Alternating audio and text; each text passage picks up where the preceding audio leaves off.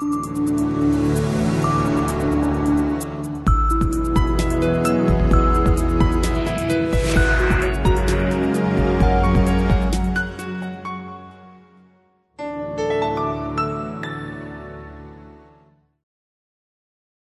I am Larry Cao, Content Director of CFA Institute.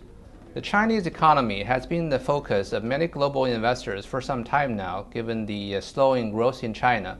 And today, we have Hong Hao, Chief Strategist of BOCOM International. He's a well-recognized China economist among the investors. I would like to discuss with him some of these issues. Welcome. Thank you.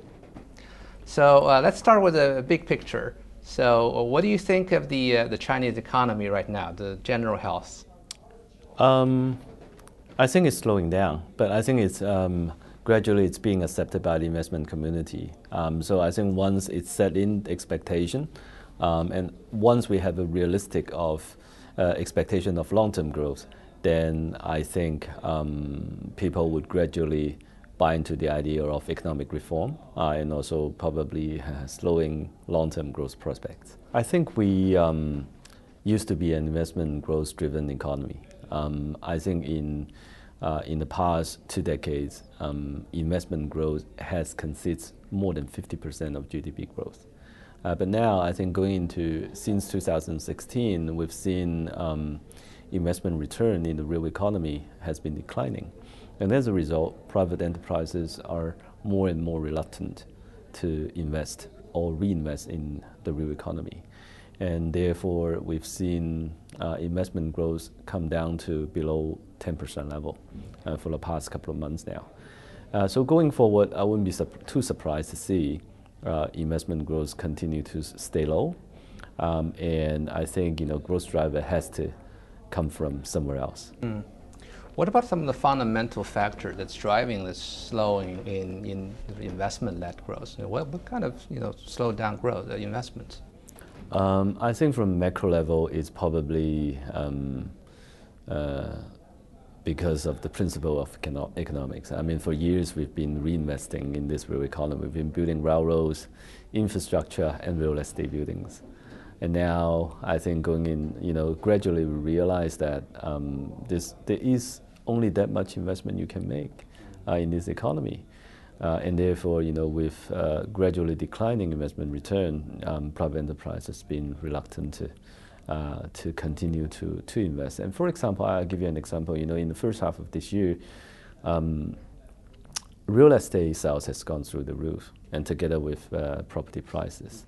But then the real estate developers have not been very active in reinvesting in building houses. And as a result, property investment growth has been very low single digit. And that is never seen before. And I think property sector has been one of the highest growth, highest return area for China for many years now. So I think starting this year, people gradually realize that the reason, or probably the secular cycle on Chinese property has turned. It's harder to make money. And I think now developers are focusing on getting rid of inventory and probably recycling cash.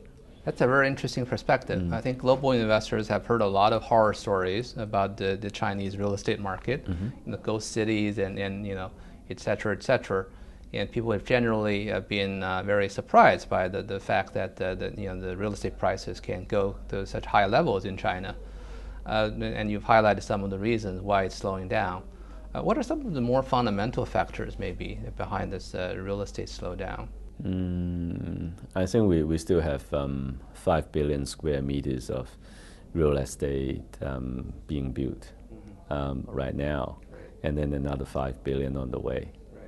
So that is horrifying, to be honest. Oversupply. Yeah, I think once you sold out that 5 billion square meters of real estate, then I think home ownership in this country will be saturated very quickly. Then there's another 5 billion on the way, right? So there's just too much inventory already. So I think longer term, the slowdown come from an aging population as well. Besides the shorter-term investment growth problem, I think aging population is gradually being recognized. And I think since last year, we abolished the one-child policy, but then the execution of this abolition of this policy hasn't been exactly up to date.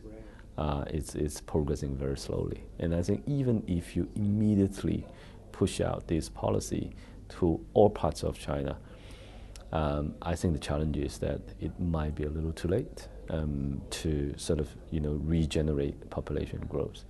So in this environment, I think we probably in the coming years will have to face an older population with declining productivity growth. So demographics, indeed, I think is really one of the most predictable factors in economics. And it is one of the things that is probably the hardest to revert, because it takes a long time That's to right. actually get things to change in terms of demographic structure and everything. So if that's behind this real estate bubble, if you call it that way, it's really very difficult to see any change in that situation very soon, I guess. For now, yeah, it's difficult, and I think that's a dilemma that we have to face. And so this year, in order to stabilize growth, we've done a lot of infrastructure investment. As you know, these infrastructure investments are of little cash flow, longer time horizon, and probably, because of the public interest, it's harder to make money. So that is the dilemma that we have to face. So supply side reforms, that is the buzzword in China for some time now, and maybe you can share a perspective with us. How is that helping in the current situation? Supply side reform is a nice change this year, since last year. I think historically, the Chinese economic management model has been mostly driven by demand, because in the short term, the supply curve is difficult to move, but then the demand curve can be moved by giving consumers bits and pieces of incentives. And therefore, in a short time, if you want to prop up economic growth, the demand curve is much easier to manipulate. Now this year, I think since last year, we have adopted a longer-term perspective in economic management. At the same time, when we are managing demand slowdown, we are trying to shrink supply. We're trying to get rid of excess capacity. And also, the way we try to get rid of it is slightly different as well. So we try to focus on those older industries that have pollution problems. And we raise the pollution standard, and we impose very strict pollution standard with very high penalties. And therefore, some of the older companies, in order to avoid being punished, avoid paying the penalty, or avoid reinvesting huge amount of money in environmental protection equipment, they effectively gone out of business, stopped producing. And so at the same time we were shrinking production capacity, we have bluer sky as well. So it's nice for change. I mean, nowadays, if you go to Beijing and Shanghai, you do see more blue sky days these days.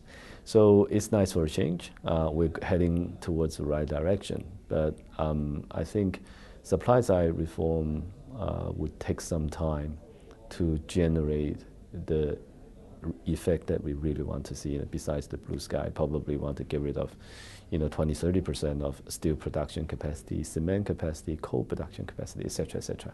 So it will take some time. Thank you very much for sharing your insights with us. Thank you. And thank you all for watching. Copyright 2016 CFA Institute. This program is designed to give accurate and authoritative information in regard to the subject matter covered. It is distributed with the understanding that CFA Institute is not engaged in rendering legal, accounting, tax, investment, or other expert advice. If legal advice or other expert assistance is required, the services of a competent professional should be sought.